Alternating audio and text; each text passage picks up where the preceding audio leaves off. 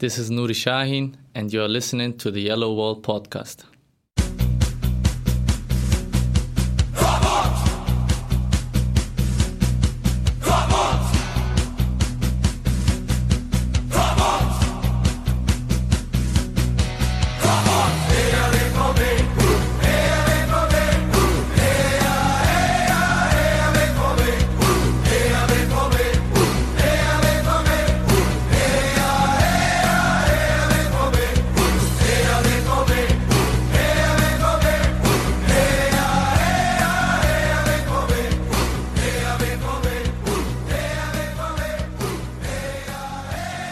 Hello all and welcome to episode 197 of the Yellow Wall Pod. As always, I'm your host Stefan Butzko and I'm joined by two very decent guys for another, I don't know if jam-packed episode, but we have to discuss Borussia Dortmund's 2-0 win against Hertha Berlin, which still sees them top of the table after match day 2.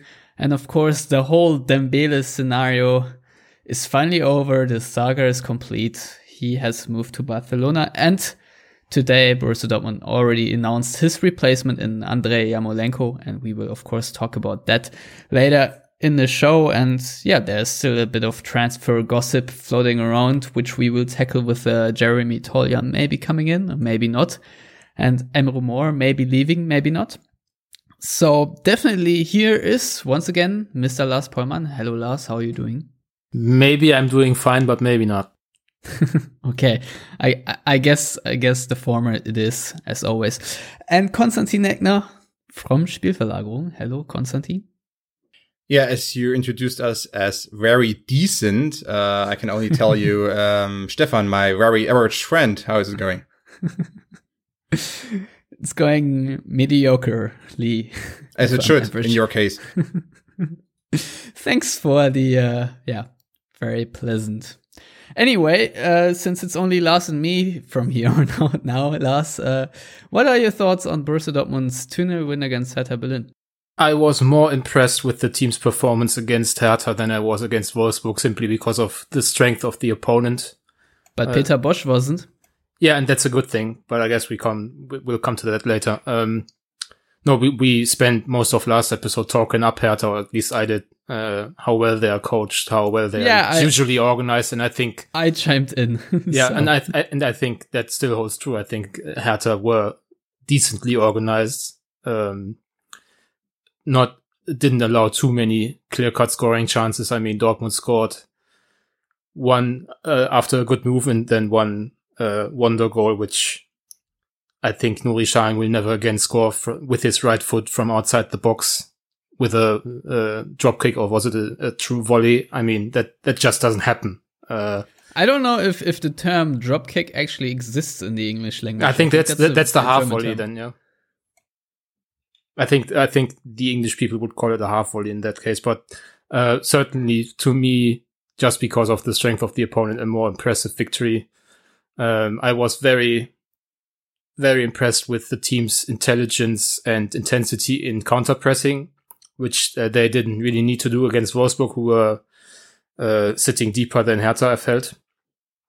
Players like Mario Götze, who didn't really stand out in the creative department. He had some very good moments in counter-pressing with high access that allowed others to shine. I think Don Axel Zagadou had two incredible counter-pressing situations in the first half in opposing territory, one of which caused the first goal. So, I mean, it wasn't the brilliant performance in terms of their creative output or anything. I mean, as I said, they didn't create too many clear-cut scoring chances, but just from the flow of the game and also the control over the game. Even though it was only 2 goals for Dortmund, I never really felt as if Hertha could get back into the game. They didn't really have... Did they have one scoring chance that wasn't from an offside position? I don't quite remember. So certainly, in my opinion, a more impressive win than the one against Wolfsburg. But, both certainly more than I expected, 2 or 3 weeks ago. Yeah, I think Roman Bürki had 2 saves that were actually pretty good. One at the very depth of the game, where he was full stretched. And then there was a really good reflex of the line when there was, I think, a corner directed by, I don't even remember by whom it was at his goal. That was also a very good save. But other than that, I don't remember shots on goal either from Hertha, although statistics tell me they had 4 of those. Their expected goals at 0.43 to Dortmund's 2.31. So I guess that tells us the story to some extent. Konstantin, you were so kind and wrote the match report for yellowwallpod.com. And you said country for old men. And I guess we have to talk about Nuri Sahin's performance. And dare I ask, will it be difficult for Julian Weigl to find back if Nuri Sahin replicates a performance like this on a consistent basis? I mean, reading my headline, you weren't quite precise because I wrote country for an old man because there's only one. Although he's only. Oh, I'm sorry. I'm sorry that it's just off my head and I don't have it in front of me. Well, then you are unprepared. Congratulations for that. So old man, he's 28. I even wrote it in the article, but we could maybe believe that Nuri Sahin is like 33 or so. Coming to your question, I don't think that Weigl will have a problem regaining his spot in the team because he's still the better player and he's also the player, the holding midfielder or, deep lying playmaker with more potential and with more promise for the future. While Sahin, as we have discussed on this show, has struggled a little bit here and there, fitness-wise, and, he wasn't there sometimes. He's still and will remain to be quite slow. But in this match, he made a lot of right decisions, was there at the right time, in the right place, supported counter press, which is impressive in his own right. Especially, it was important that he was there, behind the first and second line, when Dortmund tried to counter press. Hertha, as we discussed, counter pressing is one of the major components of Peter Bosch's system and tactical concept.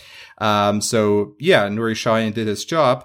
And even more so, he scored a tremendous goal and he was a leader on the pitch. It's interesting because in the build-up plays, normally the ball goes from Bartra to Sokratis, from Sokratis to Bartra, and maybe to one of the fullbacks, and from the fullbacks back to the center backs. But the number 6, so in this match, Nuri Sahin isn't really involved in the build-up play, which wasn't even a bad thing actually, because he could focus. He was able to focus on other things, and wasn't there just to desperately find a spot to be involved in the build-up play, because you just he stood 10-15 yards in front of the back line and basically was already thinking about counter pressing, already thinking about getting being maybe the number 4 or number 5 within an attack, within a play. That worked out well, and I think was a tremendous performance by him. I also mentioned, I think, in the piece that Zagadou was impressive as well. Yeah, if I may make a couple of points on Sahin, what I find really impressive is that when he tackles, that more often than not, if he dinks the ball away from an opponent, it usually lands on the feet of a teammate.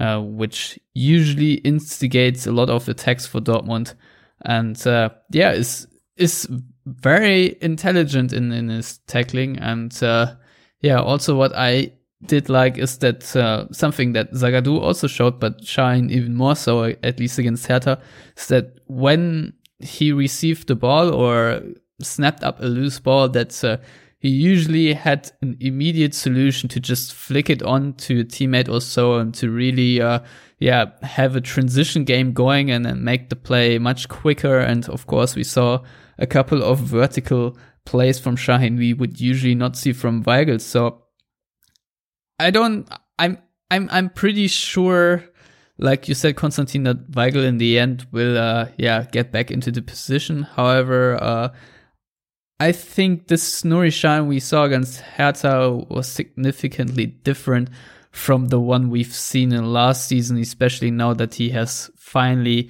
had a full preseason under his belt, and I don't think there were any injuries or complications in between. Lars, your 2 cents on Nuri Sahin? He was great against Hertha, but the one thing that really bothers me at the moment is the revisionist history that's going on with Sahin. I don't know if it's really just a thing in the German, fan base and especially media, or if that's also an international thing. But right now everybody's talking about Sahin being so utterly important to Bosz, and finally has a coach who gives him chances and all that. Sahin only plays because Weigl is unavailable. I think everybody has to agree with the fact that Weigl would very likely be the starter at the start of the season had he been fit. And B, people are comparing apples to oranges because the Sahin we are seeing right now is one who, as you just said, Stefan, had about 2 months of a summer preparation to get ready for football or get back in football shape after being in the shape of a football almost for parts of last season. I think obviously with Sahin being omitted from the cup final squad and, some of the other sideshows with Tuchel, we can fairly assume that he and his former coach didn't get along too well, especially towards the end of Tuchel's reign at Dortmund. But we shouldn't be acting like this is the player Tuchel didn't use last season and chose Ginter ahead of. I think that kind of revisionist history is something that we shouldn't really be delving into. I think the player Sahin is right now is far and away better than the one that was omitted, for example, from the cup squad or taken off the field 45 minutes into the Bremen match, if I'm not mistaken. So I just wanted to mention that because Sahin is a well-beloved figure in the Dortmund fan base, and I think some people are mixing some things up in this regard. Yeah, however, you can hear how his teammates and I think Sahin himself both underline that, the trust by the coach makes all the difference now. I think I have the quote actually written down on what Sahin said. You can also just read it on yellowwallpod.com. And he said, every footballer lives on confidence and trust. It's not a criticism in parentheses on Tuchel or towards Tuchel, but I have the trust of the coach and I'm trying to show that on the pitch. The new role also suits me. I'm feeling very comfortable in that system. So yeah, I don't really buy it that it's not a criticism towards Tuchel, because in a way it obviously is. And Lars, as you already said, maybe things would look a little different if Julian Weigl was fit, but he isn't. And I think it's very good news for Dortmund either way, that with Weigl being absent, that Sahin is stepping up and definitely put in a man of the match performance against Hertha Berlin with an assist and a goal. And otherwise pretty good match. And we already brushed upon Dan Axel Zagadou, who I thought was also really good, second best player maybe on the field. I don't know. Lars, what made him stand out? I'd say his calmness, because it was a much sterner test, at least on paper, than the one Wolfsburg offered, even though, Hertha didn't really make use of their speed on the wings as we had predicted. Or I don't know if they didn't try because they were scared of counterattacks from Dortmund, or if they just didn't really get their horses sprinting on the field, if you like. But certainly Zagadou's calmness stood out to me when he was under pressure, which wasn't too often. I mentioned earlier his prowess in counter-pressing, which was really impressive because that's something you don't really do as a center back that high up the pitch. So for him, it's still a new position. To see him have that kind of access relatively high up the field was certainly a show of growth in a short time, since he's been a left back for, I don't know, a month maybe. And certainly he'd also played a few good passes, as he did against Wolfsburg, without what I didn't like against Wolfsburg, where he looked careless at times in possession. He wasn't caught, I think, once by Hertha, who I would very much presume, because I do think they are very well coached, were aware that Zagadou doesn't have much experience and could potentially be flustered under pressure. So I'd certainly put him up there with Pulisic as the second best player after Shine in the match. Yeah, I think if one play really stuck with me, it was Zagadou basically playing a diagonal ball through the channels, where he found, I think, Castro, and he then played it on to Pulisic, who then cut inside, and only put it central on goal on Jahrstein would have been an awesome goal had it gone in. However, I think that pass that really unlocked the entire Hertha defense and caught them almost blindsided. That was just amazing, and that's something we don't see often from our left backs. So kudos to Dan Axel Zagadou. Of course, it has to be mentioned that there are a couple of defensive frailties, let's say, in his backtracking, which are not at 100% yet, but this kid is 18, so let's cut him some slack there. Konstantin, there was Thomas Hennecke from Kicker who was really annoyed with Hertha not being the Hertha he usually knows. He said that they did not commit a single foul in the first half, and that is correct looking at the halftime stats sheet here, where Dortmund had 6 fouls. Do you think that played a role, that Hertha were maybe not as feisty and as rough and tough as they usually are? Well, I don't like the argument, actually, pointing at foul statistics, because looking at the match, I mean, where were the areas they should commit fouls?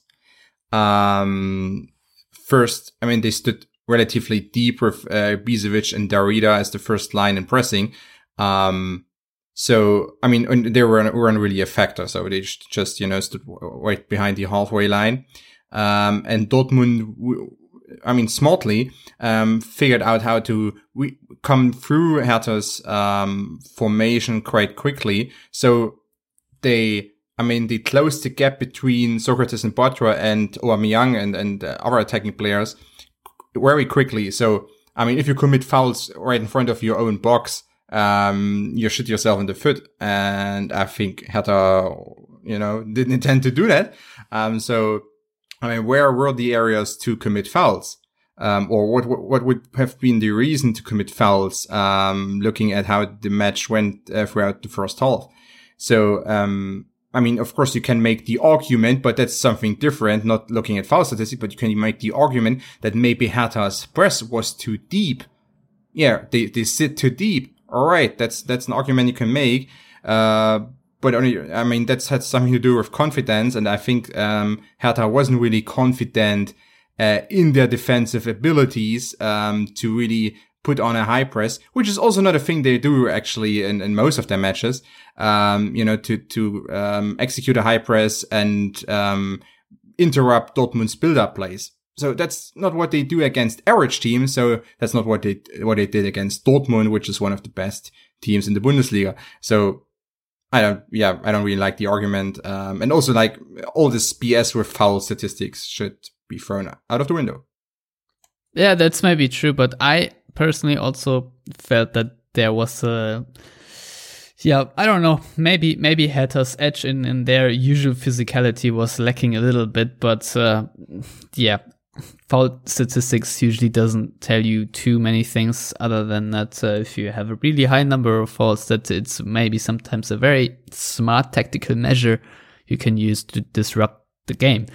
But remember just one thing. Remember the first goal by Aubameyang, and right before the goal was scored, by the way, a beautiful cross by Nuri Sahin, and right before Nuri Sahin got the ball, Zagadou ran basically through one of the Hertha players. I don't really remember who it was, but he went through him. So I mean, you can try as hard as you want to be physical. Zagadou will be stronger than you, and he will just murder you, which he did. Right. Yeah, that's very true. I mean, he's one big unit, and that's another positive that adds to his already very intelligent play, that he can also just use his body to win duels, even on top level and even against otherwise physical side like Hertha Berlin. Lars, Michael Zorc said, I don't know if you would, I don't know if remarkable, but maybe in Zorc's case it is remarkable because he rarely highlights players like that, because he said to Aktuelle Sportstudio, Ober is a top guy. It's great to see how hard he worked for his team today and showed a top performance. I also see that in every training. I have to honestly say I love him. I love this player, and I'm happy that we have him. I don't remember the last time Michael Zorc pledged his love for a player, but do you think after the whole Dembele saga that was just something Michael Zorc had to get out there? Yeah, I'm actually pretty sure he meant I love the guy more than I love Pierre-Emerick Aubameyang, the striker, certainly because in this game, Aubameyang didn't do much besides score either a brilliant goal or a rather lucky one, because I'm still not certain he actually wanted to brush the ball into the goal the way he did it. But as you alluded to, I think the question was also geared at Aubameyang wanting to leave but still performing well, whereas Dembele, whom we'll talk about in a moment, chose the thermonuclear approach of not being available to his teammates in training and in competitive matches. So I think it was more about the fact that Aubameyang remained very professional, even though people always think of him as a bit of a freak, maybe. As opposed to what Dembele did. So, I didn't see anything in the performance against Hertha, at least, that would make, Zorc profess his love for Aubameyang, the striker. So it must be about, off the pitch, or, not necessarily only on the pitch, behavior. I don't know. I actually can see it, or could see it a little bit from where Zorc is coming from. I don't know if it was as visible on TV as it was in the stadium, but Aubameyang really did put in a really industrious shift. I don't know.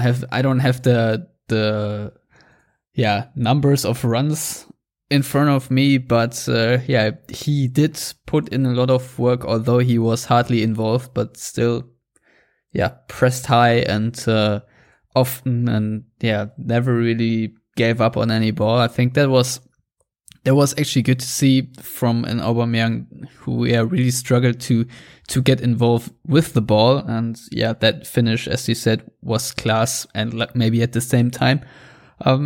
Konstantin Peterbosch was not happy about Dortmund's possession play. He bemoaned that Dortmund did not move the ball around quickly enough. Is this a criticism of an overcritical coach who aspires top level, or is there really criticism to be made right now of this Dortmund side not being quick enough in their possession play against Hertha Berlin? Well, to give an accurate answer, we have to know what his actual plan as far as ball possession and build-up play is, and we don't really know it right now. The thing I observed throughout the match was that when Dortmund was doing the usual thing, playing basically between, or having some passes between Bartra and Sokrates and Zagadou and Piszczek between those four, sometimes there was a heavy touch by Piszczek, for instance, and then he had to use a second touch to play the ball back to one of the center backs.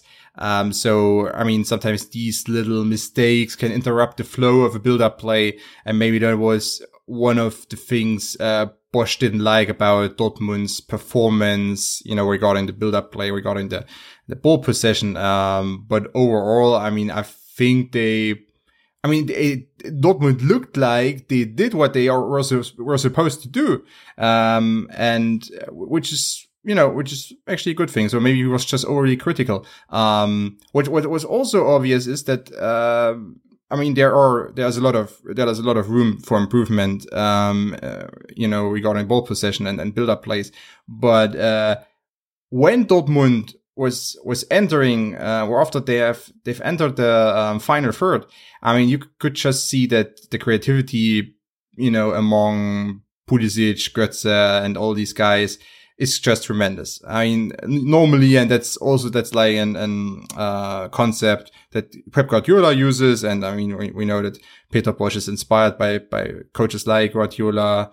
That, I mean, you try to figure out how to set up plays and the first 3-4 moves.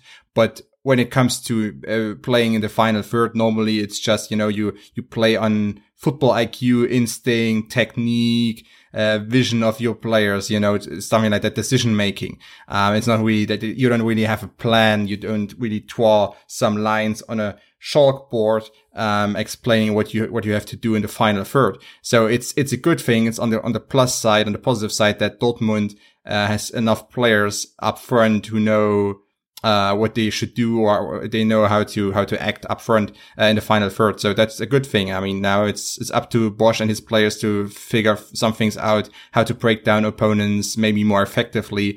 But against Hertha, a deep sitting team, as we discussed before, deep 4-4-2, they found ways to get through the Hertha formation, frequently.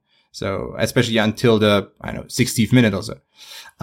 So I don't know if you should criticize your team right now. I mean, we watched the preseason, we analyzed the preseason. It wasn't like Peter Bosz, really focused on build-up plays right there. So maybe the international break and the upcoming weeks are time for him to, try to teach his team how they should, improve the build-up play. I don't know. Well, the 7 guys that are still around by then. Really? I've heard most of them are in Dortmund during the international break, actually. I don't know. I'm just quoting Daniel Stolpe, one of the press officers, but I don't know if that's accurate. But anywho, speaking of things they may have focused on during their preseason, Lukas Piszczek said that they put a lot of focus on trying to prevent counterattacks from happening, and he also joked that when he pulled that shot from distance, which went, into the yellow wall over the ball net or somewhere, he said he just wanted to prevent a counterattack. That, of course, was just a joke. However, you already pointed out that you can't really remember too many scoring opportunities from Hertha, and definitely hardly anyone from open play, and I guess none from counterattacks. So Dortmund, of course, sit top of the table, and the one difference right now to Bayern Munich is that they have 2 clean sheets. Looking at Dortmund's defensive game, and I think that's really important going forward, of course, do you think there are improvements already to see over Thomas Tuchel, where Dortmund were often caught out from counterattacks? Or do you think that other teams will just do more damage than Hertha and Wolfsburg? Yeah, I think it's too early to make that kind of judgment. I mean, at the end of the day, they played at Wolfsburg and at home to Hertha.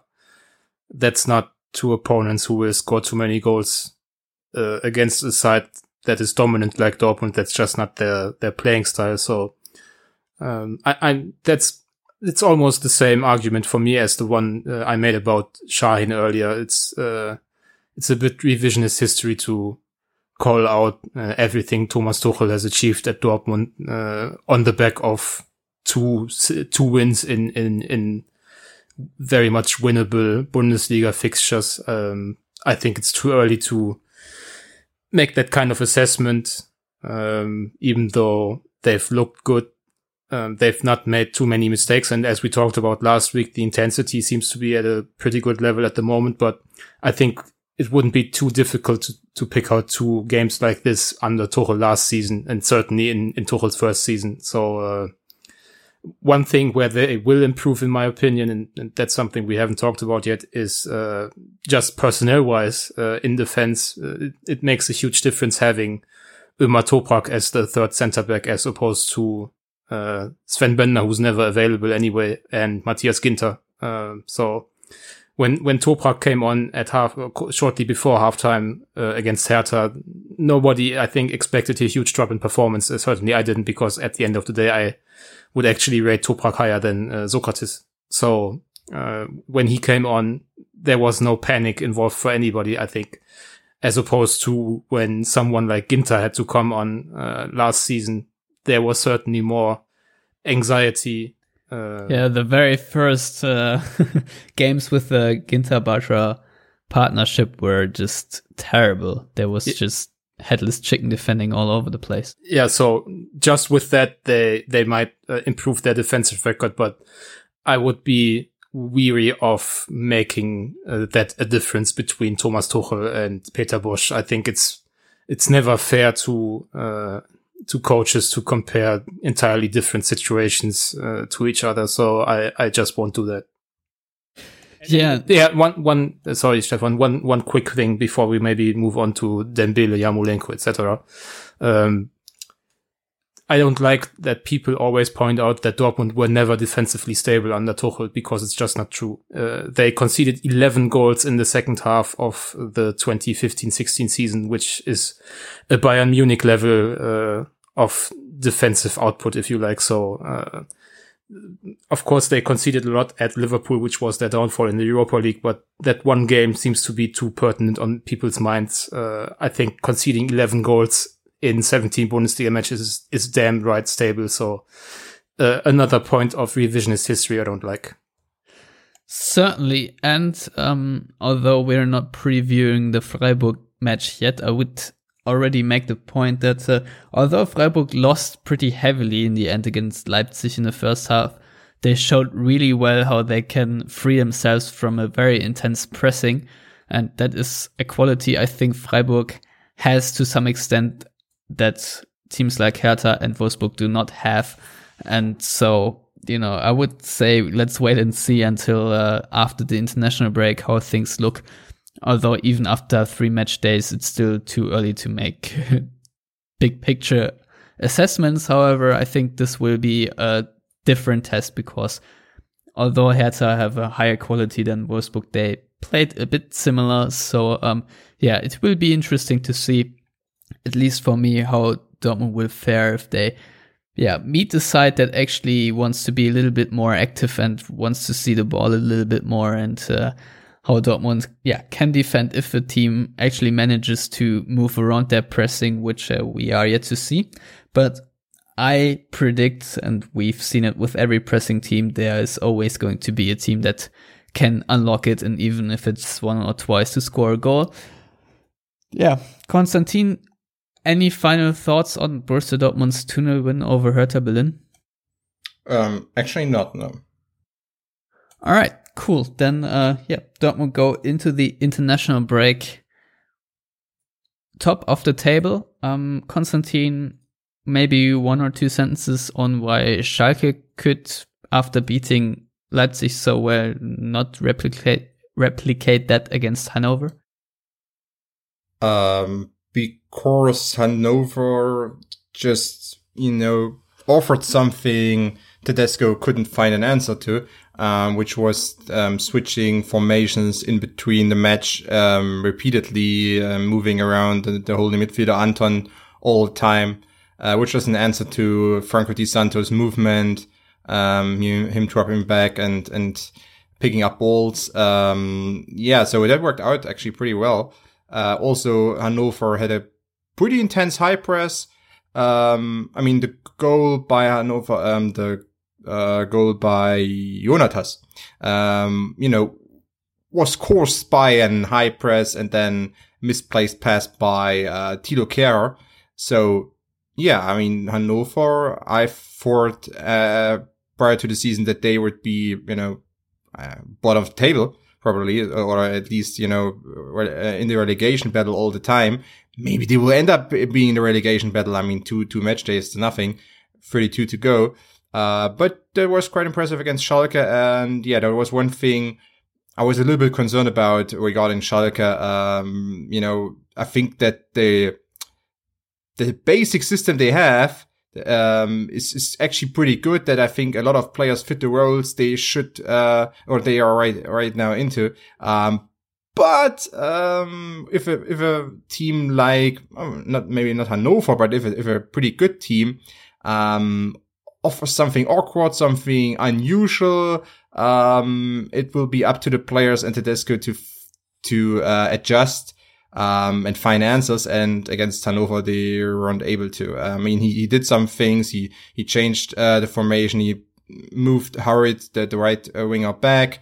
So that he played alongside Goretzka in front of Bentaleb. So they had like a one more line, which is actually in football, the more lines you have, most of the time, the better your formation is. It's of course a little bit more complicated than that. So I mean, there was something, and Conor Bianca and Franco Di Santo played before them. So there was so Hannover wasn't able to defend as man orientated as he did in the first half, in the second half. So there were a few things they did, but at the end, one mistake by Schalke, and they lost even 1 point. So you're saying that Tedesco was outcoached by Breitenreiter? That's not what I said. But thank you, Mr. Yellow Press journalist. Yeah, it would be a bit ironic, but that's really? It wasn't said in ironic font. That's what I interpret from you saying that Hanover had formations and systems that Tedesco could not answer, and since he had the better squad, for me that's being outcoached.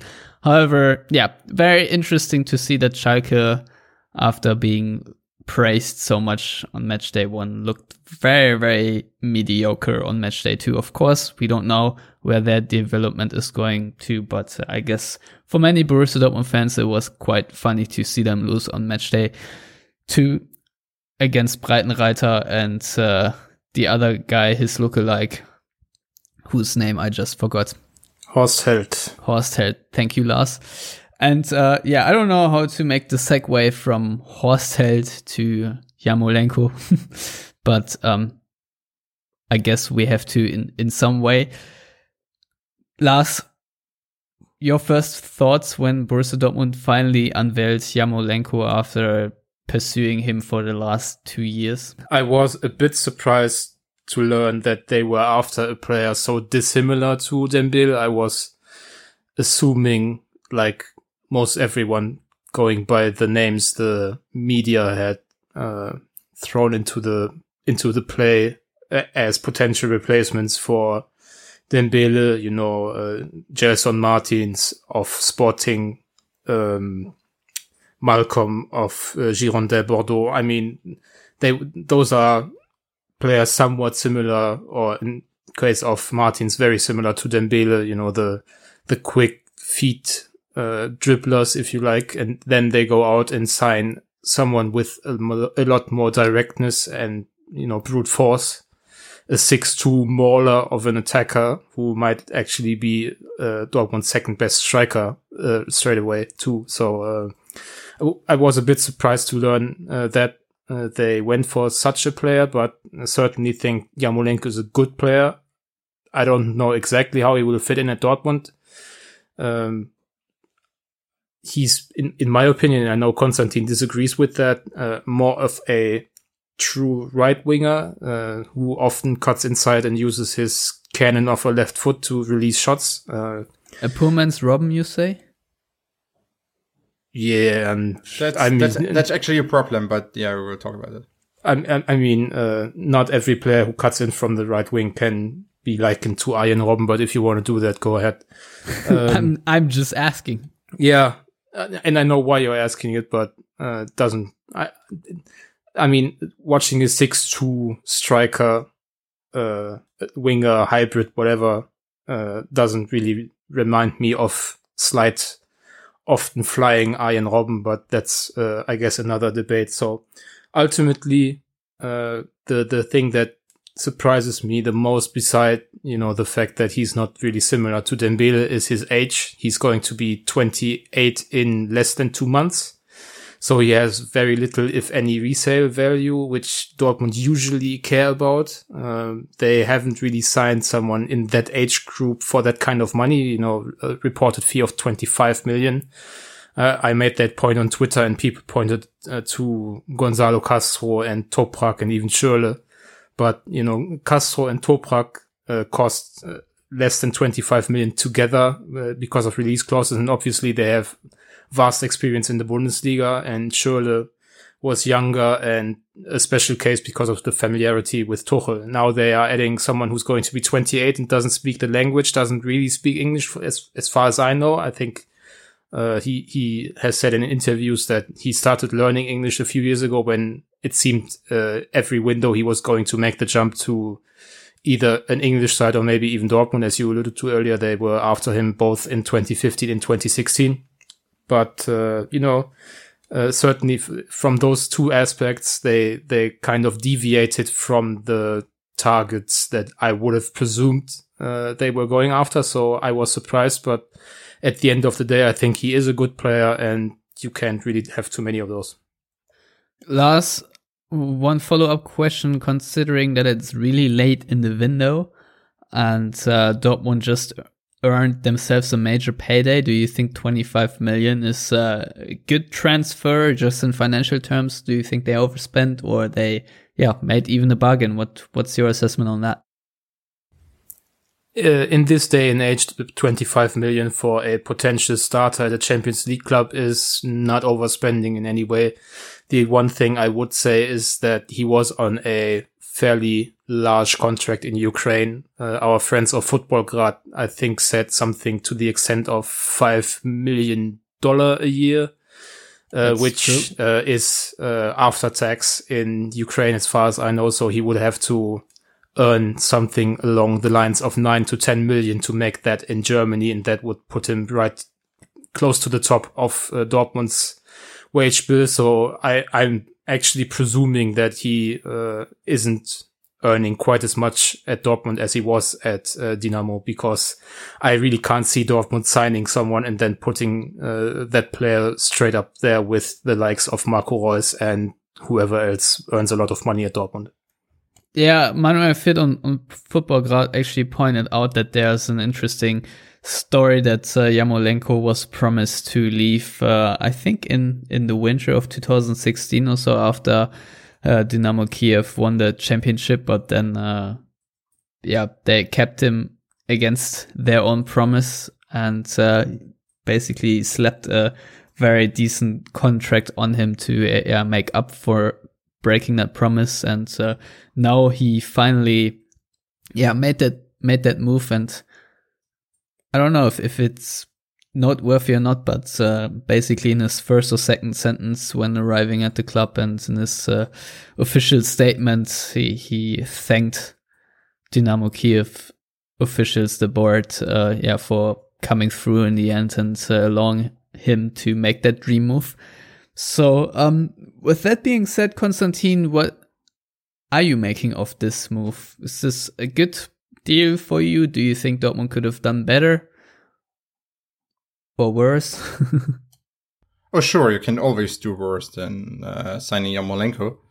But you could have done better. Maybe, maybe not. I mean, it's like a matter of context in this, as always, I guess. I mean, the situation was that Dembele was basically gone, and Dortmund had to find someone right now. And I think, I mean, of course, I also saw the names like Malcolm of Girondin, for instance, like pretty interesting player, but maybe it looked like that would be a very complicated thing to, pull him to Dortmund before the end of the transfer window. So maybe it was also the decision to sign someone who's ready. He's a made product, not someone you have to develop. So Yarmolenko is a player you can, I mean, of course, also considering language barriers and stuff like that, but normally you should be able to firm in there, and he should perform at least a decent level, right from the start. And if everything goes well, then he should be a pretty big asset, at least for 1 or 2 seasons. So maybe there was this, the thought behind the decision to sign him instead of another project, because up front, in the attacking department, you got Pulisic, who is a young player, still developing, still rough around the edges. You got Philipp, who's a young player, same attributes. You got Reus, who is injured. You got Schürrle, who is injured and just not good right now. So I guess maybe adding to Pulisic and and Philipp, and also to Götze, who's kind of great right now, but also not stable. So adding someone like Yarmolenko, so a more matured, experienced player, isn't maybe the worst decision you can make at this point. And also, as Lars mentioned, in this day and age, in 2017, 25 million, normally you only buy, the reserve players of some mediocre Eredivisie teams. You buy those guys for 25 million nowadays. So yeah, financially, I think it was a pretty good deal.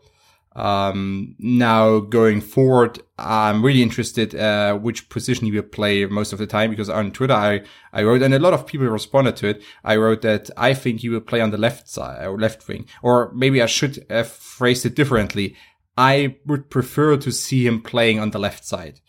Why? As opposed to what he normally does, playing on the right side as a left footer, inverse winger, cutting inside and then shooting.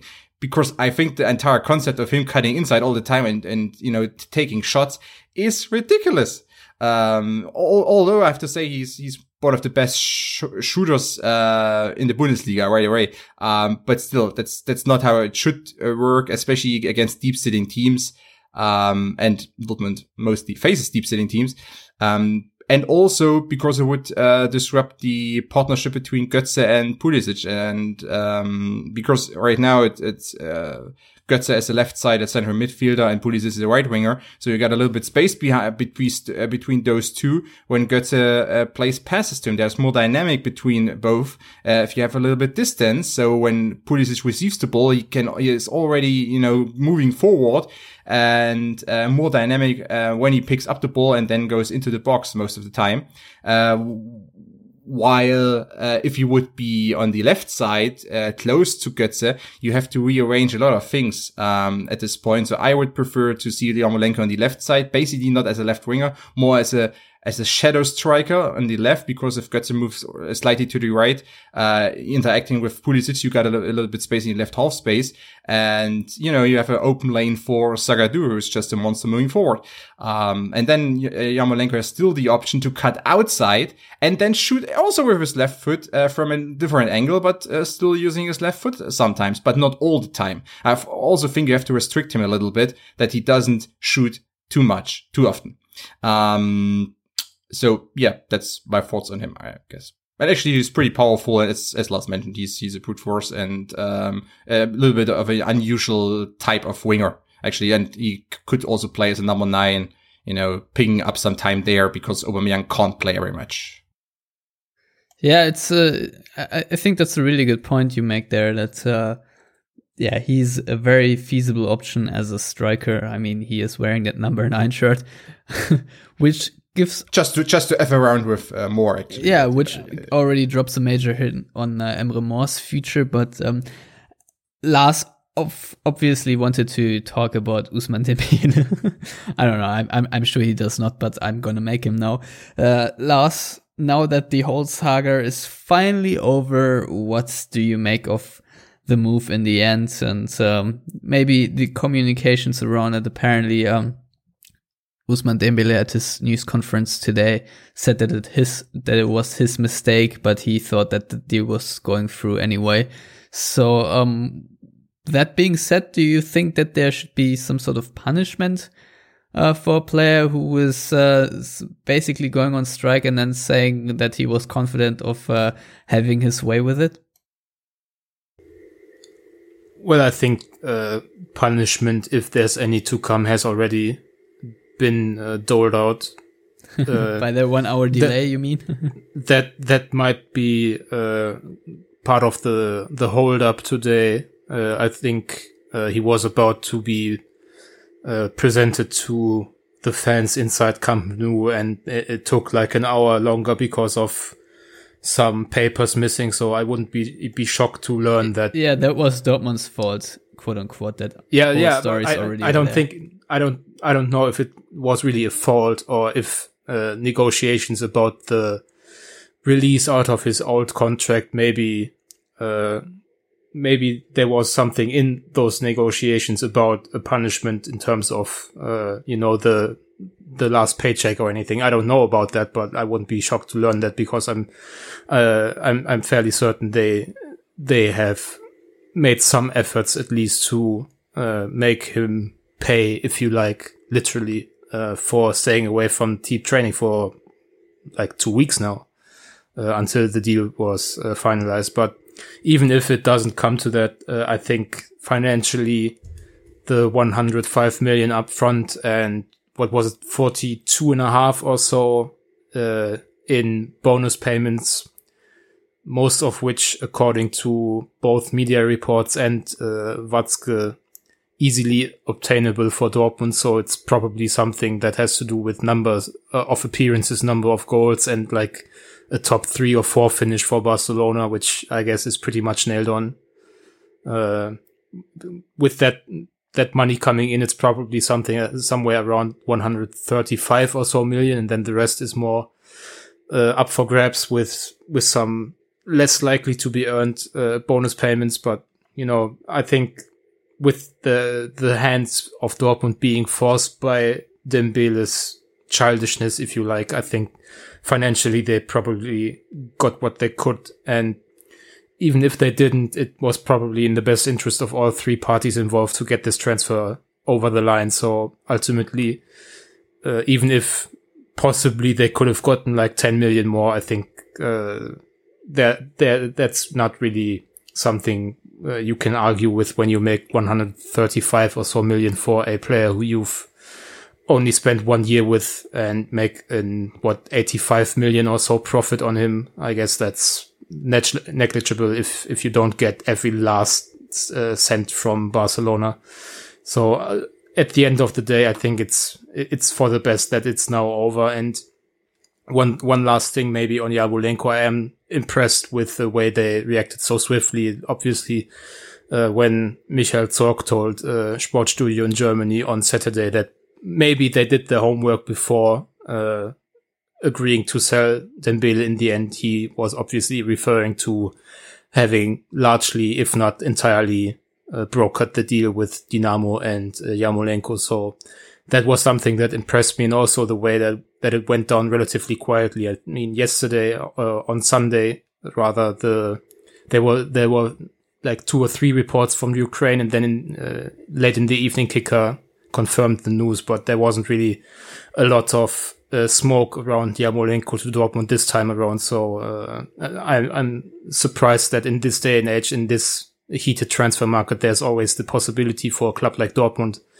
to work in the shadows and present a presentable solution. So that's certainly something I found rather impressive. Yeah, me too, especially if you realize how many third parties are involved around such a transfer, and that usually only takes 1 or 2 persons to open their mouth and the information gets leaked, and then it's all out there on the internet. So good to see that it basically was a deal from the shadows, if you want to say it like that. Konstantin,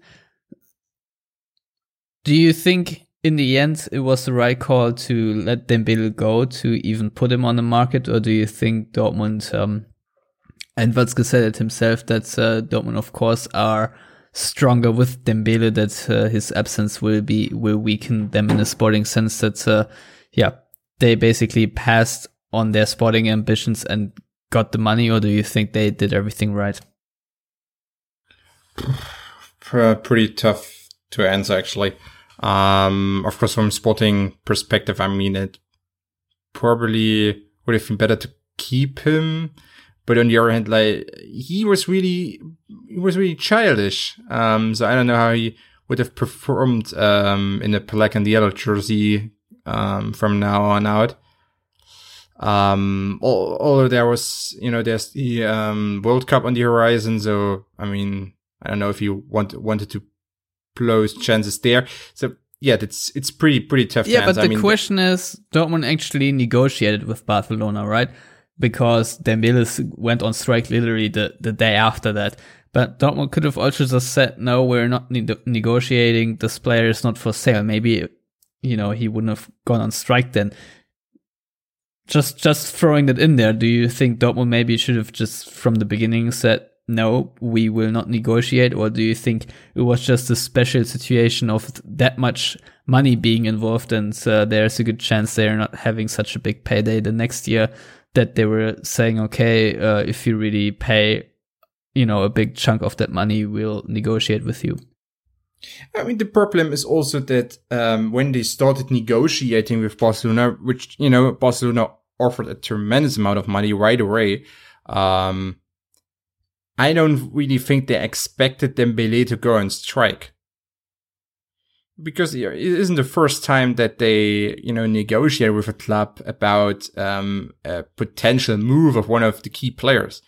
I certainly believe that Dortmund has already negotiated with 1 or 2 or 3 clubs about an Aubameyang move. I mean, and with negotiating, I mean, talking to the other club and maybe just asking what how much money they maybe would offer us, stuff like that. I mean, I mentioned it before. There was an Economist article that most of the negotiations today go on or take place on WhatsApp. So I don't know, maybe they WhatsApp a little bit, between Watzke and the Barcelona guys and stuff like that. I mean, it's just, I don't think they expected Dembélé to go on strike. And you shouldn't as a club. I mean, you should have some faith in your players and, believe that, I mean, we will listen to the other club, but we don't expect you to just, behave like a 9-year-old, which Dembélé did. Yeah, I guess that's a fair assessment in the end. I personally think Dortmund just should have kept Dembélé and not even put him out for sale. However, there are just as many good arguments to be made why they should have sold him. So, I'm actually a bit on the fence, but I would tend to keeping him. Of course, now Dortmund have spent 25 million, but they still have some cash in their pockets. Lars, will they go and spend the, I guess, 8 million or so fee for Jeremy Toljan instead of waiting a whole season to get him on a free? Will they? I don't know. Should they? Yes. Probably. I don't really know either, because as we talked about, I think 2 weeks ago, I'm not too keen on Toljan. I think he's a bit overrated after the under 21 Euros. I don't think he's someone who will be able to start for the next 5-6 years for Dortmund. He's more of a backup player at a club like Dortmund, I believe. But certainly he's better than both Erik Durm and Felix Passlack. So if the question is, do you improve getting in Toljan and letting Passlack leave on loan? I think the Durm situation with his failing medical at Stuttgart has probably been delayed for 4 or 5 months until the winter transfer window opens. If that's the question, and I would say yes, so I would certainly advise them to spend 8 million euros on a player that improves the squad at more than one spot, because he also would be the primary, I would think, backup for Marcel Schmelzer, even though, as we talked about earlier, Zagadou has done really well at left back. So, ultimately, if they can get Passlack playing time on loan without agreeing to, a buyout option or anything like that, it's a deal I would make, but I'm not confident they will actually do it, because it seems that Nagelsmann, Hoffenheim coach Nagelsmann, doesn't really want Passlack, which I can understand, because Passlack is not a player who will improve Hoffenheim at the moment. I think his level is a bit lower. I wouldn't be against loaning Passlack to the second Bundesliga, actually, just so he gets playing time. So with that being unlikely, it seems, at the same time, it's also unlikely that Toljan will come in. All right, fair enough. I don't know. I think they actually will spend the cash. I don't know. There's just a feeling which I cannot explain. So, before we go out of the door, one last word on Emre Mor, Konstantin. Goodbye. All right. I don't know. I kind of expected that answer. I mean, you said one word on Emre Mor. Yeah, well, but I also asked you for 1 or 2 sentences on Schalke, and you went on a 5-minute rant, so... Well, you said 1 or 2 sentences, so you opened the box of Pandora. Yeah, well, I guess goodbye is the overall topic here. He is supposed to leave now for Celta Vigo after deals with Inter and FC Torino did not come off, apparently. So basically, with the complete Italian league, they had some sort of deal going on that Emre Mor will join them. Yeah, I don't know. I mean, he had to fire his agent in between. I guess in the end, it's a good move for Dortmund because Emre Mor, I personally do not see having a future, just because the competition on his position just means he will not have the playing time that he needs to really develop, because we can all see his raw talent, but we also see that he has a huge lack of footballing IQ when it comes to passing and playing the ball to an opponent, but also just the overall tactical awareness of where to position himself, when to run, when not to run, and stuff like that. I think there's just too much work to be done for Dortmund to get him into a place where he can actually be of value on the long term. Of course, he had a couple of deciding matches in the Dortmund shirt, I guess most prominently for Real Madrid. But other than that, maybe a loan deal would make sense. I don't know. I think it's going to be a permanent deal, though. That Yarmolenko grabbed the number 9 is already a big hint of where things are going. So, it's a shame, but, I wouldn't be too sad about it as a Dortmund fan, considering Christian Pulisic and others are still around and doing just fine. So, I get the argument that with Dembele out, you could have kept more, but I don't know. I just think the Dortmund midfield is too crowded right now. So, Lars, unless we have missed anything to mention, you can tell our listeners know where they can find you on the internet, and then I guess we can sign off. Yeah, I don't really know that we missed anything crucial, so people can just follow me on Twitter at Lars Pollmann, where if we did, they can also point to my ignorance if they like. All right. Same goes for me. You can find me at Stefan Butzko and my written work on ESPN FC. And Konstantin, where can people find you? On Twitter under CC_ECKNER. And of course, you can check out beforelarum.com. Perfect. And if you want to get in touch with all of us, you can do that via Twitter at YellowWallPod and read our written content on yellowwallpod.com. If you want to download the show in one way or another, you can do that via iTunes, Stitcher, and SoundCloud, or subscribe, I guess. And if you want to support the show financially and make us have better equipment, software, and maybe a little bit more time as well, then you can do that on patreon.com/theyellowwall. So please chip in. It's always much appreciated. And with that, I guess until next week, although it's an international break coming up, we of course have to still preview that match against Freiburg and maybe the things that happen until deadline day. We will see. Anywho, that was episode 197. Thank you, Lars and Konstantin, for being here with me again. And thank you for listening. Until next week, goodbye.